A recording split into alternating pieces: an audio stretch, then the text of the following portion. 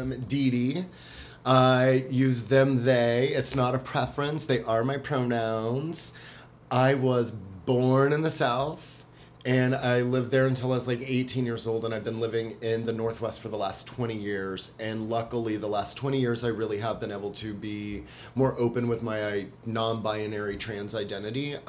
Even though I was open with it when I was younger, I just probably hid more under more guise of punk rock aesthetic, so people would be less enticed to see my queer aesthetic.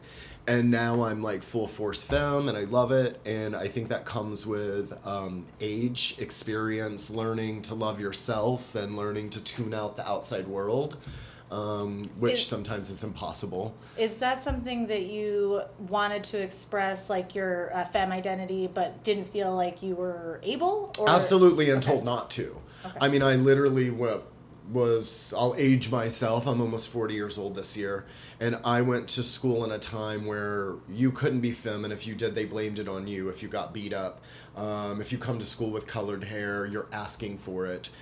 Fit in, be normal. That was it was all put on me as my fault for what was happening to me. When in reality, what was happening to me is I was experiencing transphobia and homophobia, and no one was doing anything about it because there wasn't safety, and there still is no safety where I'm from. And born in Florida, raised in Oklahoma. Oklahoma is one of the worst places for a trans or queer identifying person to be living at. And then on top of it, they have a huge population of queer and trans identifying people. Portland to me seemed like a safer space. It felt safer to me, and that might have to do with my intersection of whiteness as well as a queer person. But I will take that, because safety to me is how I'm able to continue providing for others and move past kind of like my traumas that I've been experiencing my whole life. It sets me in motion to be more community-minded instead of hiding, which is what the world really wanted me to do. I had parents that didn't mind that I was gay, but did not understand the gender thing. Did not understand the need to wear makeup, did not understand the need to wear dresses or clothing, and still not want to be a woman, because that is not my identity. My identity is a non-binary trans femme person. I am lucky enough to not have dysphoria in a way that I need to do more to my body than what feels comfortable to me, and I'm lucky for that. I think, for a lot of trans people, it isn't an A to Z transition.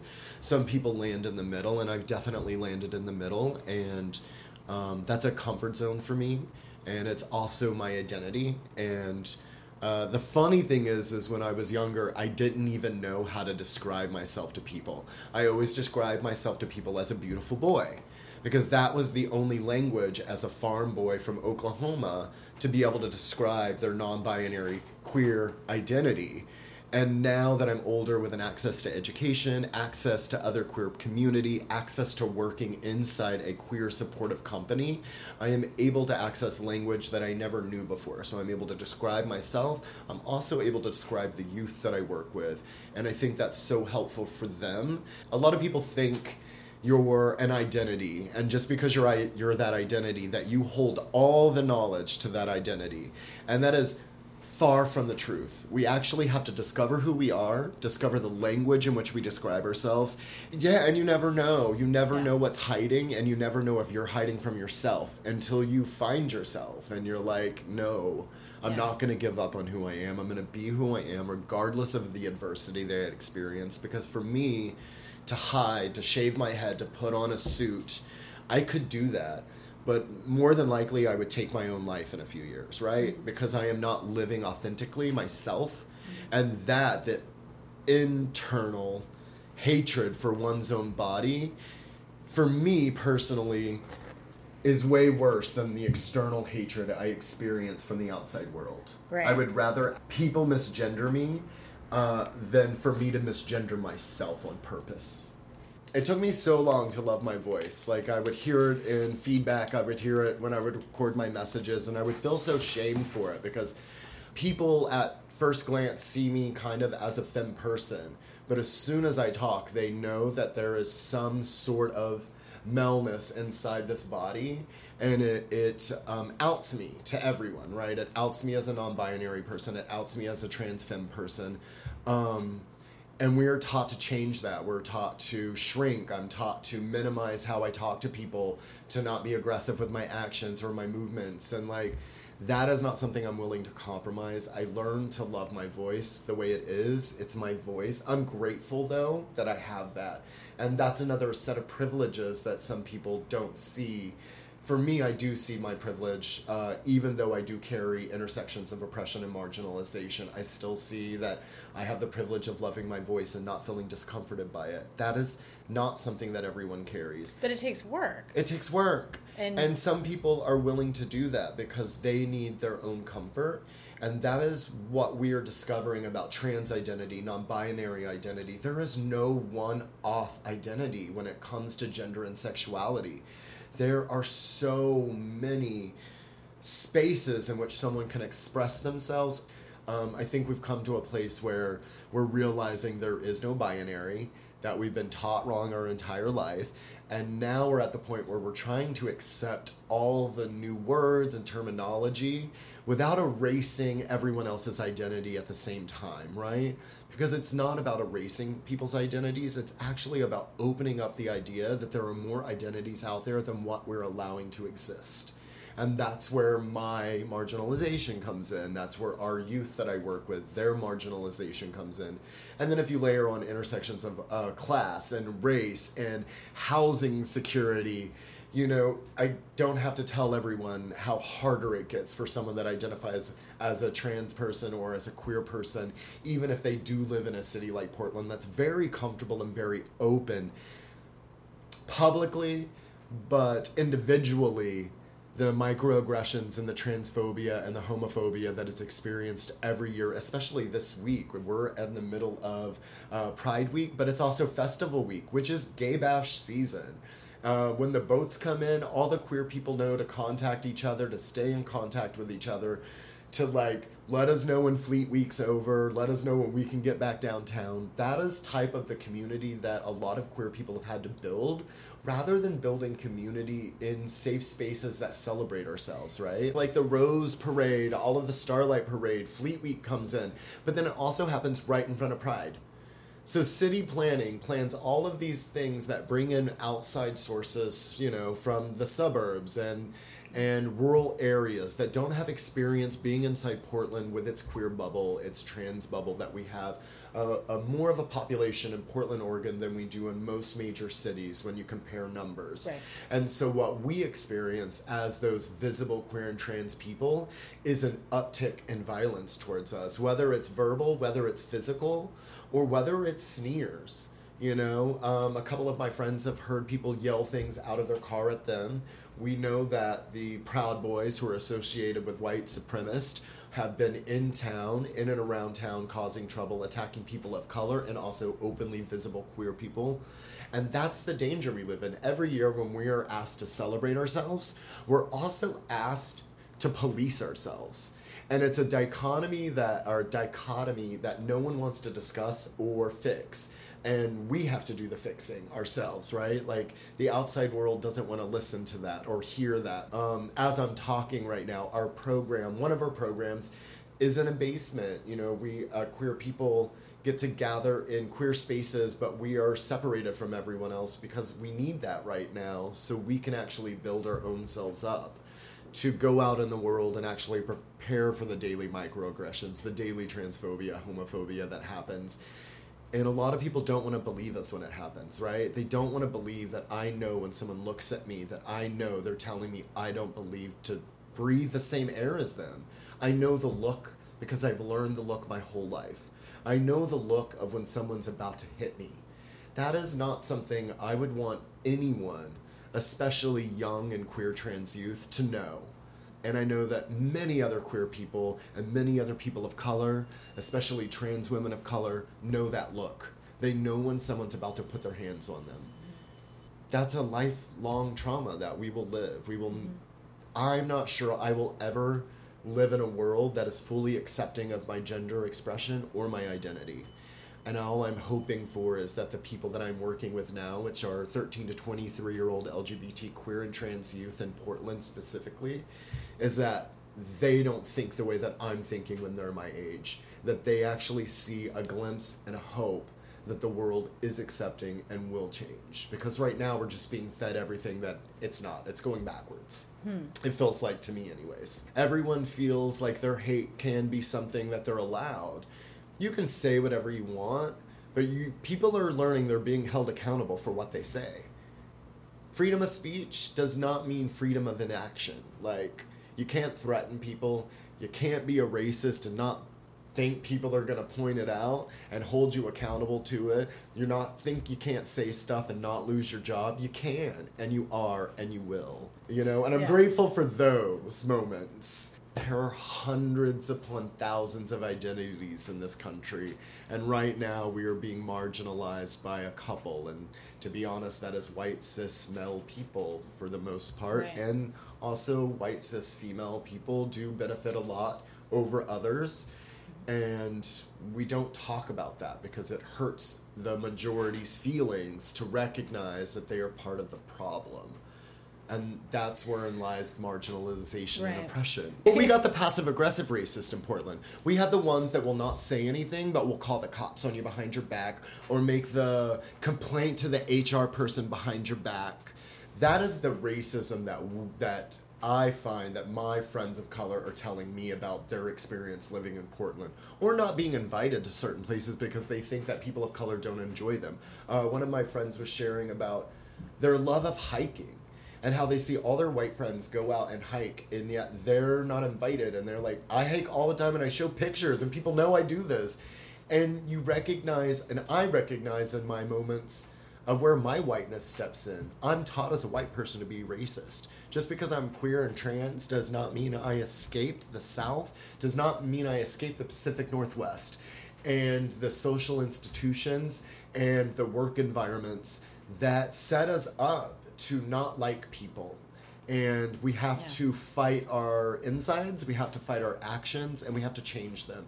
And sometimes that means being icky inside ourselves and doing really tough work on ourselves. Right. And really it doesn't feel good. Confront, like, the nastiness that's in us. Have to admit you're racist. Yeah. And just having to like do therapy or like get into therapy. Groups or therapy is so not talked about, and I want to say that I'm openly will say I'm in therapy, openly working on mental health, and I will say that when I go in and I talk to my therapist, it isn't a singular story. What I'm hearing is marginalized people of color, marginalized trans people, and marginalized queer people are overwhelmingly receiving mental health services, whether it be chronic PTSD, anxiety, panic, people of color not being able to find providers of color, queer people not being able to find queer providers that actually understand the background and the lives that we've lived, rather than the story and the chapter they read in their textbook during school. That's what we're finding. The majority of the country doesn't have to second guess that because they fit into the narrative of heterosexual, white male, white female, or just cisgendered male, cisgendered female, and never have to contemplate those things. Mm-hmm. Where the rest of us spend a lifetime looking for services that actually work. So would you tell me a little bit about SMRC and what your position is, what you do here? Yes, so I'm called a SMRC advocate, but I do so much more than that. I would say my job is divided up into a couple different spaces. What is SMRC first? SMRC is Sexual and Gender Youth Minority Resource Center. The G is silent because we added it on later because we grow and change just like everyone else does. And so we work with queer and trans youth as the language they want us to use, so that's the language I'm going to use when I'm speaking on behalf of them. And they're 13 to 23. We have 2 different locations, one in Southeast at Open School East, Room 107, and one downtown at 1220 Southwest Columbia, 5 days a week. And then also besides that, I also do one-on-one. So I go into behavioral centers or I go into group homes and I work one-on-one individually with queer or trans youth that are not getting the mentorship they need from their providers. We're finding out that a lot of providers are not educated and not trained to work with specific identities. And luckily they are reaching out to SMRC. So I join DHS wraparound teams. I go into behavioral centers. I go into boys' homes where trans girls are being housed at. which is depressing and it's sad. And I go there to make sure that there is someone there that knows their story, knows their truth, and can hold the staff and other providers accountable to that truth. And I find that to be one of the most powerful pieces of my job, besides the daily hanging out with our youth, which is in itself challenging, rewarding, tiring, exhilarating. It's everything. And, you know, we live our own traumas as queer providers. I'm an openly person with all of our youth. I'm open about my gender. I'm open about my sexuality. And we don't get that in a lot of workspaces. How did you get into SMERC? Yeah, I got into there really working my tail off. I come from poverty, abject poverty. I was lucky enough to latch on to a richer friend to move me out to the Pacific Northwest. I started volunteering at Q Center. Another shout out to another LGBTQ center in Portland that does important work not only with queer youth as well, but the aging population. We're aging. We are becoming older queer people. We are not being murdered at the numbers we were. We are not dying at the numbers we were. We are becoming old and gray-haired and beautiful, and I love it, and I can't wait for it. But I volunteered there as the volunteer coordinator, and I actually started cleaning the bathrooms at SMERC about 5 years ago. And through cleaning the bathrooms and getting to know the hair clogs and the crumbs at the computer, I got to know the youth, because I got to know their messes, and then in return got to know them, and they built a relationship with me, and I built a relationship with them. So I was really asked to come onto SMERC, and I'm so grateful for that, because I don't think I would have ever been given that opportunity because of where I come from, and because it took me so long to catch up to where others are already at in their 20s. I had to catch up in my 30s. And that's a big difference, in a story that isn't often told with trans and queer people, is that we go to school later in life a lot of times. We sometimes don't go to school at all. We work on lived experience rather than proof of work experience. And a lot of people don't buy that as valuable. And it actually is some of the most... You're telling my story right Yeah, now. right. It's some of the most valuable information that a body can hold is their own story. And that's a thing you learn years and years. And it's different with every youth, because guess what? Every youth is different. They're individualized. There is so much diversity at SMERC. Everyone that comes in is so different.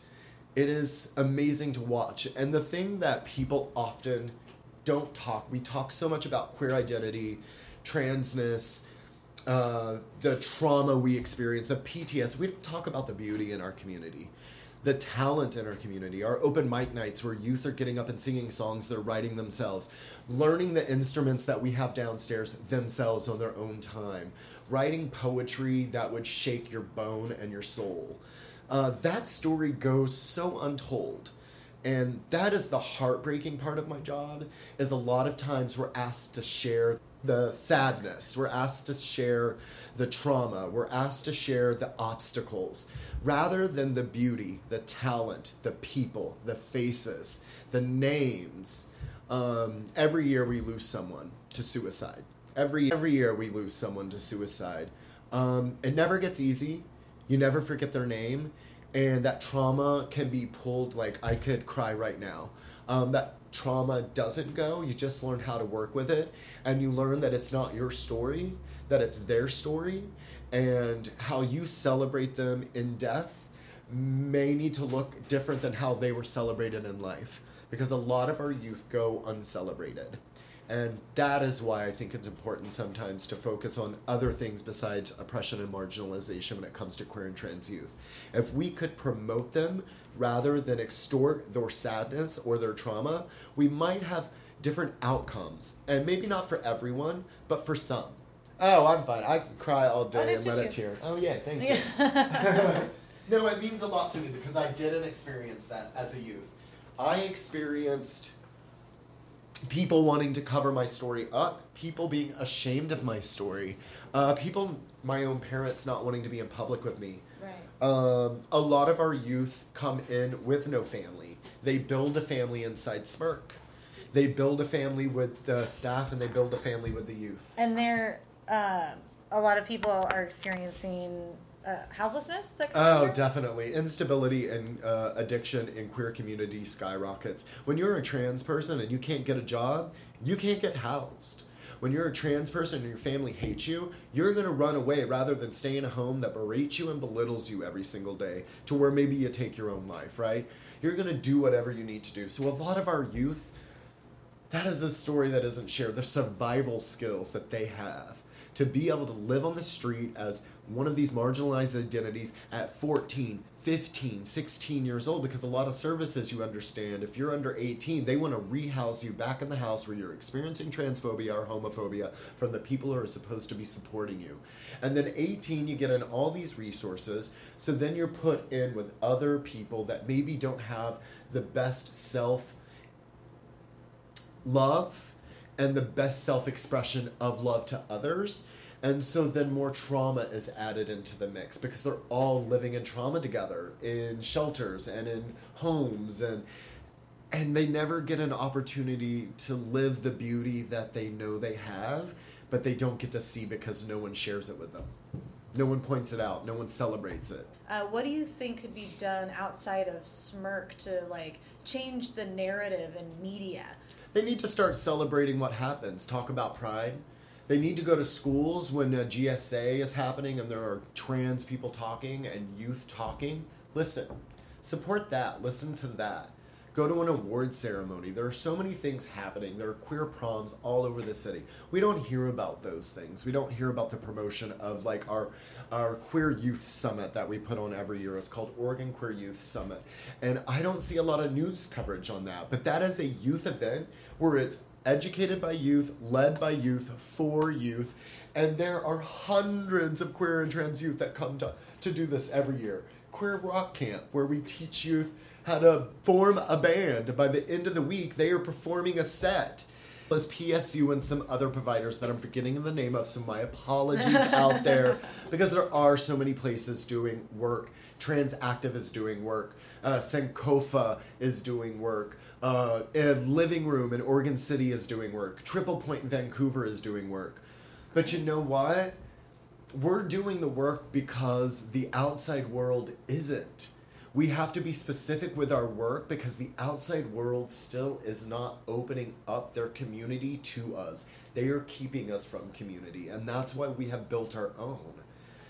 That's why every marginalized community builds their own, and they stay with their own type, and why wouldn't you if all you experience is trauma and pain and questions that have nothing to do with how you're going to be today or what you're going to do for someone today. Right? Like, I don't live in a supportive space. I don't live in a supportive city, even though there is a bubble of transness and queerness that is here. I still get microaggressions around my name, my pronouns, every single day. A drive-through, I am being served every single time. A customer courtesy call, even from Smirk, to people who should know better, still do that to me. But there's a set of privilege. I get to go down there and be a mentor to youth. They look up to me and they want to see someone like me in a professional setting that will come to work in short shorts and a tutu, right? But I have an education backing me up. That I spent a lot of money and a lot of time dedicating myself to the information. My name's Emery. I'm 27 years old. Live here in Portland. Moved here just about 3 years ago, really. And, moved from Manchester, New Hampshire. It's funny, I've heard some people refer to themselves as refugees coming to Portland. And I kind of identify with that. In some ways, I grew up in a very conservative town, conservative family, and yeah, it just didn't fit, you know, such as most of my life story. Yeah, I moved here for more opportunity to be surrounded by diversity, and certainly found that in my 3 years. It's really helped me to find myself, one, and blossom into my own person. I came out to my family and community about 1.5 years ago. Identify as non-binary or genderqueer, as in I don't identify with exclusively as a male or a female, and something that I've felt pretty clearly my entire life, but I didn't know that it was a thing until the last 5 or 6 years. And how did you find that?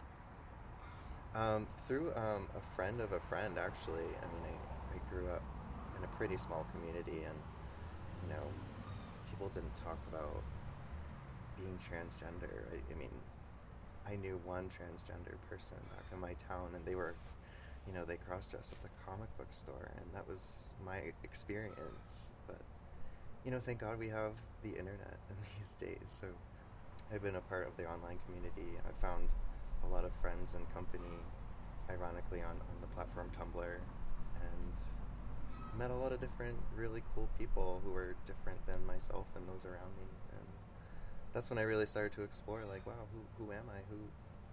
Who do I want to be? Who can I be?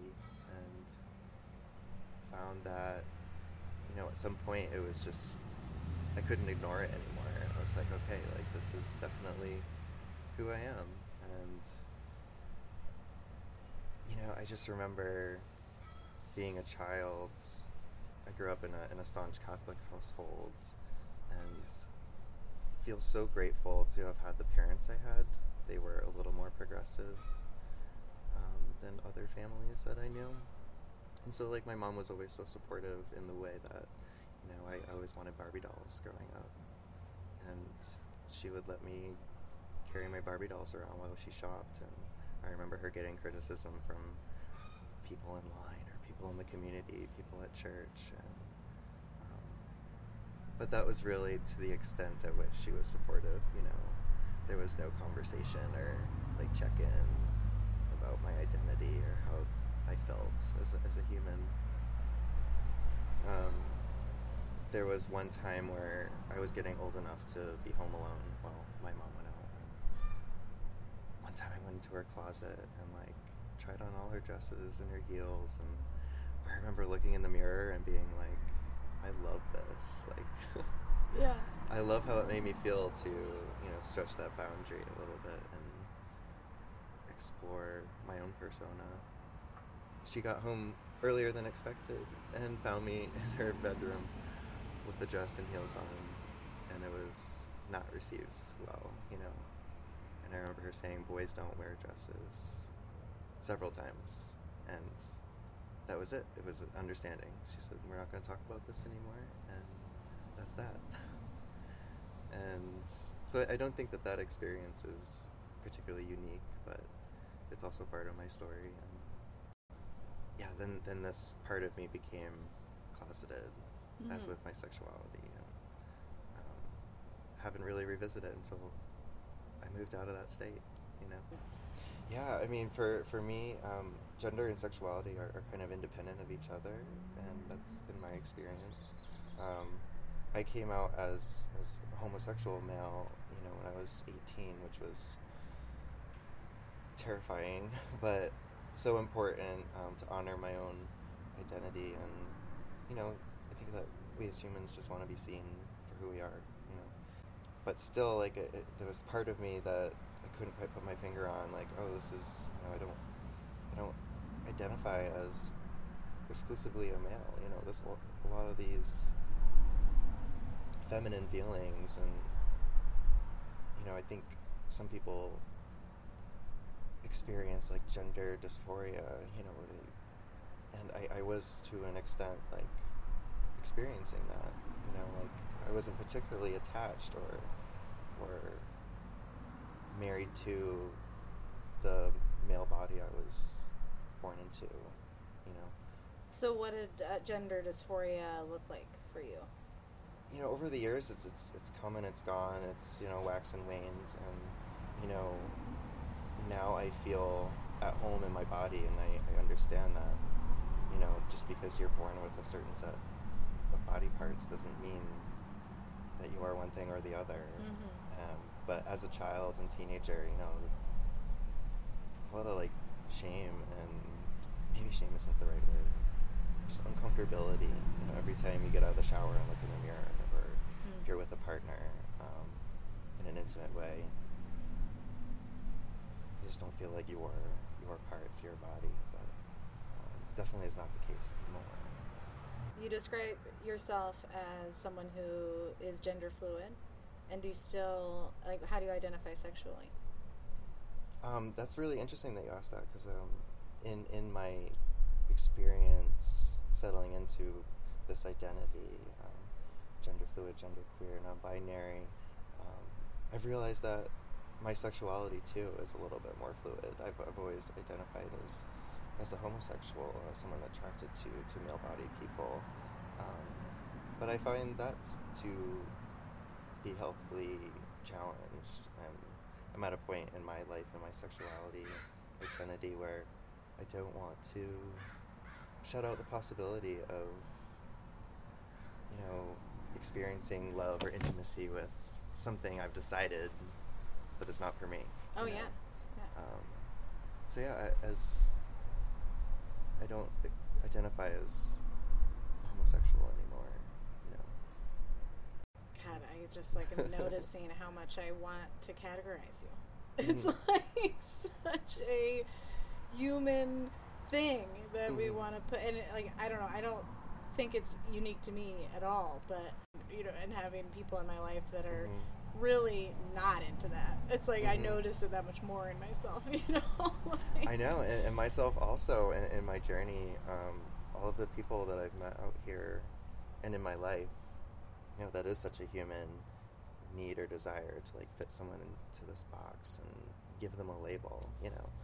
I think that's where I'm at right now, and my identity is. I'm trying to do much less of that, because things shift and change and don't have to be one thing or the other. They can be both things. They can be all things. That's what I try to kind of drive home, because I get a lot of questions from people at work and people that I know, are you this, are you that? And that's what's kind of happening right now, and I know that I am certain things and I'm not certain things, but I'm also many things at different times, so.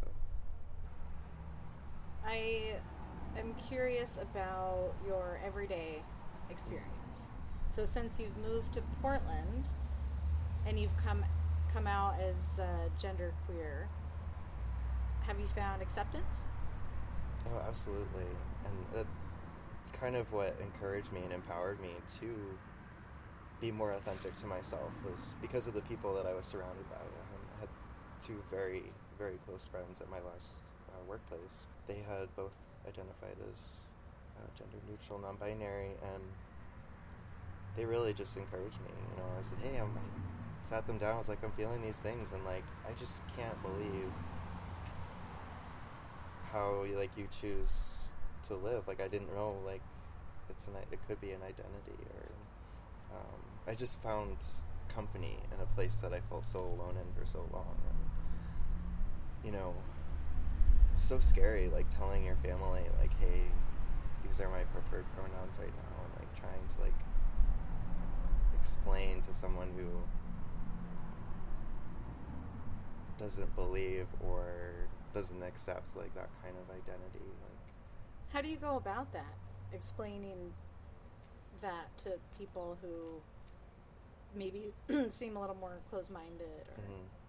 Or it has happened even in Portland too, being a cashier and having my pronouns on my name tag, so I just kind of explain it in layman terms, well, what does they them mean? It means that I prefer to be referred to as they and them and that person, instead, as opposed to he, she, and I just don't identify as either a boy or a girl. And sometimes I get, that's weird. Other times a little bit more offensive and a little bit more oh, well, I'm just gonna call you it. And it's no. Have you actually heard that? Yeah, I have. Oh, jeez. At work? At work, yeah, customer interaction. So, in that case, I can just brush something like that off. It's has nothing to do with me. And I always hope that these interactions kind of open people's brains and minds and eyes to diversity. Yeah. So I remember the conversation with my parents pretty clearly. They had actually seen it. I came out on Facebook, kind of was like, hey guys, this is what's going on now. And, my dad said, hey, can your mother and I call you? And I'm like, yeah, I think that would be really good. And I again, like, just this, for them, it was like kind of the same reaction when I came out as a homosexual. Like, are you sure you feel this way? Like, is this going to be healthy for you? Like, and I am grateful that they asked more questions this time around. They really wanted to understand. That's and great. so I explained it to them the same way, like, you know, remember when this happened, remember when that happened growing up, and like I just feel much more comfortable as this, you know. I am not one or the other, and you know, they heard me out, but they were just kind of like, okay, and haven't really talked about it since. Which is Do you have siblings? fine. I do. How many? I have 2 younger siblings. We're all 3 years apart. I'm the oldest, and they've been so wonderful in this experience. They are, to this day, the only 2 people in my immediate family who use my pronouns and my chosen name, which feels really, really good. What do your parents call you? They call me my birth name. I was given the name Matthew growing up. The apostle, the evangelist of Jesus himself. And do they say he? Oh yeah, Okay. yeah. How does that feel?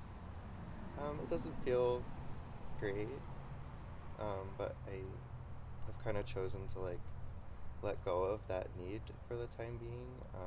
We do have check-ins every once in a while where, like, hey Dad, could you just not use that name on Facebook in a public way? Like, I understand this is hard for you, but that's like a whole flip side of this experience, is like feeling as if your identity is a burden, or what pronouns you use, like that fear or shame of like asking people for what you need, you know. So I've definitely like learned and grown a lot in all of these interactions.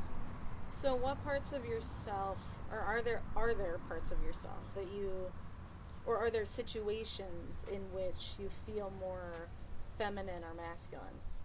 Yeah, day to day, I think, like, in general, I've just been a little bit more expressive in how I dress and how I present. I'm finally, like, learning how to incorporate all those dresses I tried on in my mom's closet, you know, like wearing more feminine things, as we call them, Yeah, you know, right. flowers and makeup, and really having a fun time, like, expressing myself in those ways. But there are days that I feel a little bit more masculine, or, you know, I'll wear tennis shoes, basketball shorts, and a t-shirt. Other days I'm wearing booty shorts, a tank top, and my lashes are all done, you know? Yeah. It's just fun, and it feels good that I don't feel that I'm inside of this box anymore that I used to be. Yeah. I wear things that I feel good in. You know, I'm not a great clothes shopper. It stresses me out. I need to make sure the clothing is exactly what I want, and so when I go shopping, I need to go by myself for a long time. I'm not like a very impulse buyer, you know. So What about it stresses you out?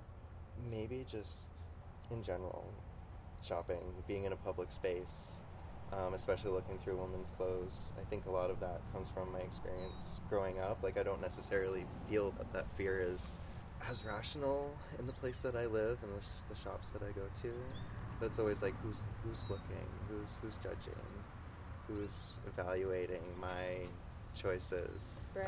So that part is still stressful, but less so. You know, I wouldn't dream of shopping in a women's section at a Target in New Hampshire, you know. Yeah. But now I do. Yeah.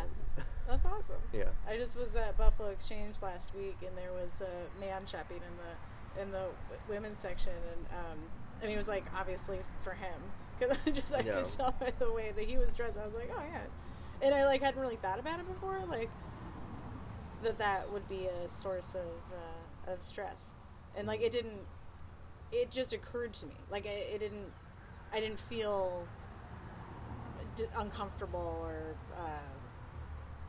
any way about it. Mm-hmm. You know, it was just something that you notice, I guess, like, huh.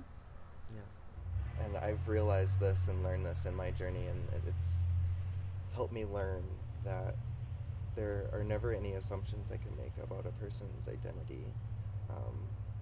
And so, like, I was hearing you talk, and, like, I hear myself talk this way, too, like, evaluating. So you said you saw, like, a man at Buffalo Exchange. Like, it's not, like, I can't assume that they identify as a man. Regardless of what they're wearing, like, you can't evaluate or make those assumptions based on how they look. And that's been a really big lesson to learn. Like, yeah, like, I don't like it when people do it to me, but it's like, oh, I do that sometimes to other people. And, like, and so I think that's, like, the biggest thing and the biggest beauty that I've learned is, you know, you don't even have to be gender neutral or identify as gender queer to express yourselves in masculine or feminine ways. Like, that's just who I am, you know. That's just, there's no rules in terms of my presentation or how someone chooses to present. And so I think I've just gained a lot of respect and admiration for people around me. And, like, instead of gendering someone regardless of how they look as a he or a she, I always, you know, say they, them. Or, like, I've learned that it's, like, so okay to, like, ask someone their pronouns. When I meet someone, like, that's my first question. It's like, hey, what's your name? And if the conversation's going to go further, like, oh, what pronouns do you prefer? What pronouns do you use? It's, so yeah, it's just help me see everyone at their own essence and light, you know.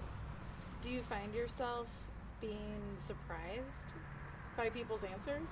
Like, as if you have already put them in a box but like given them the opportunity to identify themselves, but like you have already made a decision? Yeah, less and less so these days.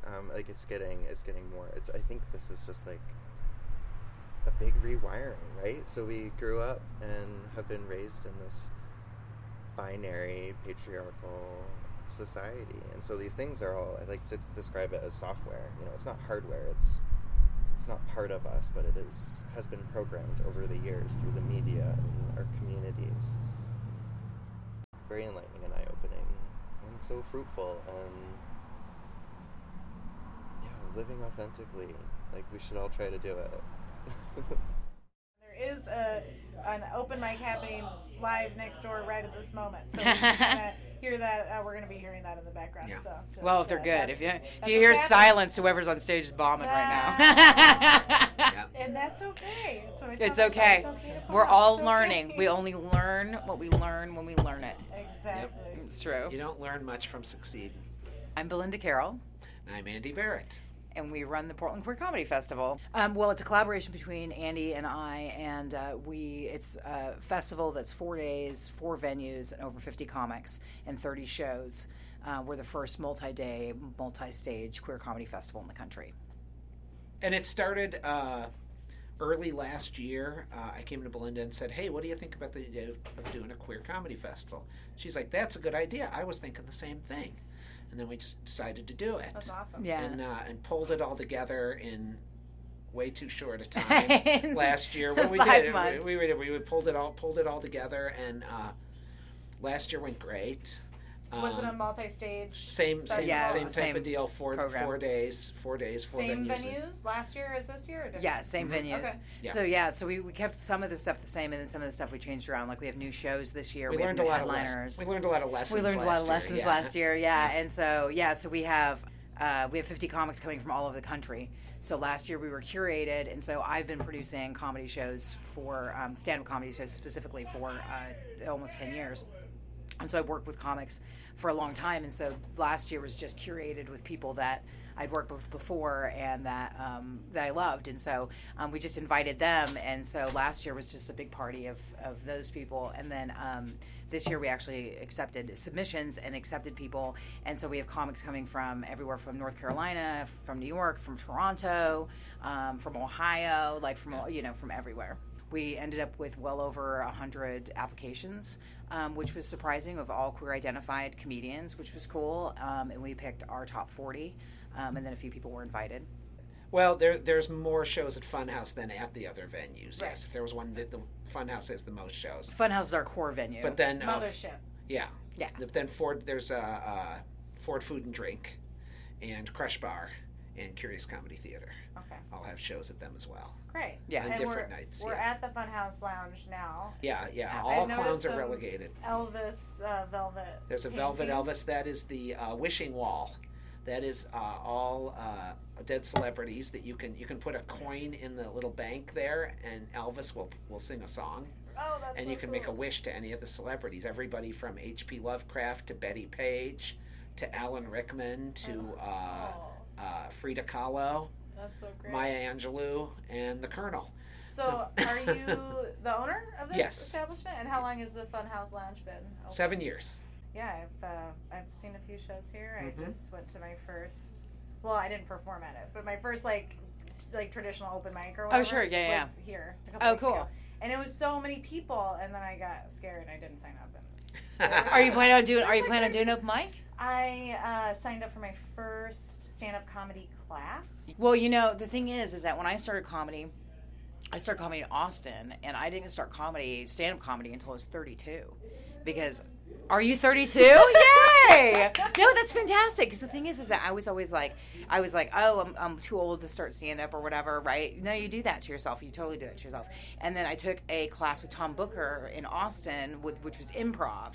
And so I started doing improv first, and then Tom encouraged me, and he would introduce me to people as a stand-up, and I'd be like, I'm not, though, you know, and whatever. And so I started doing it, and I think it's the best thing you can. I mean, even if you're not like intending to go a professional with it or whatever, it's like the best. It's like Yeah. you're like, oh, this is this internal drive to say my things. Like that's the only thing it is, because I mean, we're not doing it for the glory, so you know what I mean. Right. So. Yeah, so that's the thing is if you follow that internal drive, that's what builds you, and that's what gives you the courage to get up again. Because the first time I ever did an open mic, I did my first open mic at Cap City Comedy in Austin, and Rooftop taped it, which was crazy. So I didn't know it was online. So I did my first open mic, and I was like, I almost couldn't get back up on stage again. I was like, I'm not doing this again. And my friend Holly saw my open mic set on Rooftop.com, and called me and was like, did you do stand-up comedy? And I was like, yeah. And she's like, you're totally doing that again. She's a stand-up too. And she was like, you're going to do that again. And I was like, no, I'm terrified. And she was like, no, you have to. So she literally dragged me to 2 more open mics before I would get up again. And then, so like, without somebody like insisting that I get up again, I may have never gone up again. We're going to have a Queer and Allies open mic at the festival on Thursday at 10:30. Yeah. And you can totally sign up, and it'll be called- outside. It's going to be on the patio. It's going to be awesome. It's called It Gets Better. Mike. Awesome. How do you guys feel about the It Gets Better thing on YouTube? I think it's great. I actually wrote a It Gets Better for the Mercury like 5 or 6 years ago. Oh, nice. Yeah, I love Dan Savage with criticisms. I love Dan Savage. Right? I mean, but like I love Dan Savage, and I love the whole It Gets Better thing, because when I was a kid, because I came out at 14, and I started coming out at 14, and I was like really out by the time I was 17. And when I came out, there was no resources at all. Like the only resources I had was to go to the local library, get books about being gay, try to piece together where the gay community would be, maybe. And then like I found out about a queer coffee shop. I was just talking to a kid that's like 21 last night about this exact thing, and then I had to find out where the queer coffee shop was, and then I found the queer coffee shop, and then I walked in, and then I like had coffee and I left real fast because I was really scared, so I was like super scared. And so then I would go back and I would like check out like the bulletin board, and then I found out about the city nightclub, and then I was like, there's a nightclub, and then I was like, how am I supposed to go to a nightclub, you know what I mean? You can't go to a coffee house. I can't even go to a coffee house, right? And so I met Micah, who was my very first lesbian friend, and so she and I became friends, and I was like 15 and she was 20. She was so much older, and so that's how I got introduced to the gay community. But there was like this search. It was like you didn't just go online and like Google queer people or whatever, and then boom, it was like you had to like really piece together. And so then you knew what to do. But like previous to that, like when you're just like in your evangelical Southern Missionary Baptist house with your brothers. So yeah, you have to ferret through like all of this information to be able to even find it. So that's one of the reasons why I love Smirk, and that's one of the reasons because Smirk didn't exist then either. And so the existence of Smirk, the existence of the internet, I'm all for it. I am on a more recent journey of discovery, like in the last couple of years. I'm still figuring out where I fall exactly. Mm-hmm. That's kind of it for me right now. Okay. That's yeah. It's a spectrum. Yeah. Yeah. He's a letter. He's not sure what letter. Yeah, that's kind of what it is. Yeah. Okay. Yeah. I thought I was one thing for a while, and it seems I'm more in the middle somewhere. Yeah. Yeah. Okay. Yeah, but I feel like everybody is going through life on a journey. I don't feel like, because like for me, like I realized really young that I was queer, but through circumstances, right? So I was able to like explore that part of myself, and then I realized that was my part of myself, and then I just went with it. And I feel like that I have some friends. I have a friend of mine who just came out like 3 years ago. She was married to a man for like 15 years, and like she just got divorced, and like now she's she realized she was queer in the relationship, and whatever. And so it's a complicated thing. It is a complicated thing. And I feel like now, I mean, recently, since there's been more work around trans and queer kind of issues, it's like giving people permission in a way to explore parts of themselves that maybe they didn't and feel mainstream comfortable people. exploring. Absolutely. Yeah. And so I was just talking about that recently because, the festival I feel like couldn't have existed like 5 years ago, because now it feels like the queer's gone mainstream, but a lot of people are recognizing the queerness within themselves as opposed to assigning it to a community or another group. Do you see what I'm saying? Yeah. And then once you incorporate that within yourself, at that point you can't be anything but sympathetic toward the greater community of people. And so, I feel like that's a real big tide turner for a lot of people. So you've been doing comedy for... I've been performing comedy for 10 years. Okay. It'll be 10 years in September. What made you want to start the Queer Comedy Festival? It seemed like there were other, you had Bridgetown, which is a comedy festival, but you had you had other specialized festivals. You had the Northwest Black Comedy Festival. All Jane. You had All Jane. You had that, and I'm just like, why is there now? It's not that there's a shortage of queer comedians. It's ridiculous. And the Funhouse houses a lot of shows that are run by queers and that are queer themed, for lack of a better. There's very much a vibe here of inclusiveness. And so my idea, I thought, why isn't there one? And how cool would it be if people could come from like some small town somewhere where they can't do their stuff? Like Charlie McCorn last year. Yeah. He was from rural Montana. To come somewhere, to go to a festival. These are even comedians who would go to regular festivals and not really be able to really be themselves. What if you go somewhere and really be yourself? And I think that that idea just, it hits a chord. So how have you seen the queer community evolve over the years that you've been here? That's a big question. I think that because I came out in 1992, 93, right? I feel like the community's completely evolved, because back then we were in the middle of the AIDS crisis. Measure 9 was being fought at that time, and we were fighting against it, and there was a huge divisiveness in the entire state, really. What was Measure 9? I've read about it, okay, but I can't remember. So Measure 9 was a measure that was Oregon Citizens Alliance. So Oregon Citizens Alliance was an extremist right group, and their whole thrust was to introduce these anti-gay measures. And so in 1990, they introduced Measure 8. And so Measure 8 was actually a stronger version of Measure 9. And so basically the legislation read, and I'm paraphrasing because I don't have it in front of me, that homosexuality, and this would modify the Oregon Constitution, P.S. and by the way, that homosexuality was going to be deemed abnormal and on par with pedophilia, sadomasochism, and a host of other things, right? Bestiality, so on and so forth. And so what it would have done, and the language is so vague, that what it would have done was put discrimination into the Oregon Constitution and would have allowed people to be fired because they're gay, or allowed them to not get housing and that type of thing. And so there was a huge division in Oregon amongst straight people and gay people, because for a lot of straight people, this is the first time they'd ever talked about being gay in their houses. And so what was happening was there was a lot of news coverage, there was a lot of, the right screaming on TV about how abnormal and perverse we were, and so you had a lot of fighting. So you had a lot of infighting, and you had a lot of things like there was a guy that was killed via Molotov cocktail. There was people getting their trees set on fire in their yards for having a No on 9 placard and that type of thing. And gay bashings I was gay bashed twice. Gay bashings were, common. Like, you'd just be like, got gay bashed today, So it was that kind of atmosphere. And so coming from that atmosphere, so that's kind of the nexus of when Oregon became so queer accepting, because at that time we had such a deep conversation about gayness and what gayness meant, that it kind of galvanized straight people and gay people to fight for queer rights. And so that's where I believe that. So Measure 8 was passed. Measure 8 was overturned by the Supreme Court. They came back with Measure 9. Measure 9 was defeated, but only by 2 points. That's what a lot of people forget. It was only by a couple of points that Measure 9 was defeated.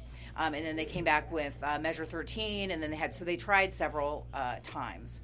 And so they ended up ultimately failing. However, Scott Lively, which was the number 2, he's the second in command in the OCA, wrote a book, and it's Behind the Pink Swastika, something to that effect. It's Pink Swastika, and it's about Nazi Germany being run by homosexuals. That was the assertion, right? And no, this is the thing. It was written in 1996. You can look this up. It's Scott Lively. So Scott Lively is on the ballot right now in Massachusetts for governor, and he won the primary. So we have to be vigilant in watching these people, because those people almost tore Oregon apart at that time. Like, it was intense. Like, watch the documentary. There's a documentary called Measure 9, and everybody should watch it, about Kathleen Sadat and Donna Red Wing and all the people that fought for No on 9. And that's one of the reasons I'm so passionate about it, is because I feel like our voices is the only way to combat the uprising of the tolerance of hate. We were talking about the evolution of the queer community, so that's like where you started at 93. Yeah. When all that stuff was going on. And then what do you see now? When Dee Dee and I were talking, they were saying that, like, the negative stuff is what gets all the attention. So like, people committing suicide and the depression and the gay bashing and the that stuff is what gets media attention. But like, what about the open mics and the writing music and poetry and all the things that are happening that are really beautiful? Right. Well, the thing like is, this Queer Comedy Fest. And everything is much more open and much more accepting. I mean, just on a night and day level. Like, I can't even. In fact, I've got a good example of that. So I have a history tour called Know Your City. It's Pride Forever, from Know Your City, called Pride's Forever. And so I did that yesterday. And one of the guys on the tour was on the tour specifically to learn about queer history for his students, because he runs the Gender and Sexuality Alliance at Canby High School, and he's straight. So he doesn't know anything about queerness. So he went on the tour to learn all about queerness so he could take that back to his students. And so we made an arrangement. So he's going to come back and he's going to take his whole GSA on the queer history tour. Which, when I was in school, are you kidding? Like, no way. Like, I can't even imagine a world where my teacher would take me on a gay history tour. No way. You know what I mean? And so we have a huge movement toward people being accepted for who they are at such a younger age than because back when I was a kid, when I came out really young for that time, right? But a lot of times people wouldn't even accept your sexuality until you were like, my mom didn't accept that I was actually gay until I was in my 20s. She kept waiting for it to be a phase, you know what I mean? That I hit about 23 and she's like, well, I guess this isn't changing, But it took her a really long time because she kept expecting it to be a phase. And so, so that's changing. And the one thing that parents can do, and I'm telling you, the one thing that parents can do is accept what your kid is telling you. That's it. Whatever your kid is telling you, accept it. If they're like, I'm this and I feel like this, that's fine. Just accept it, because whatever they're doing, they're going to do.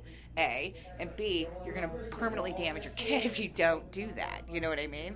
It's like it's a huge passionate point for me. Yeah. Yeah.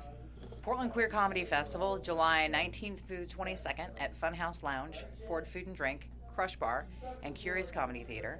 You can get your tickets at portlandqueercomedyfestival.com. We have 4-day passes as well as individual ticket options. And we have a youth pass. And the youth pass is all of our shows that end before 10 you can get into. And it's $25 for all 4 days. And there's like 13 shows, I think.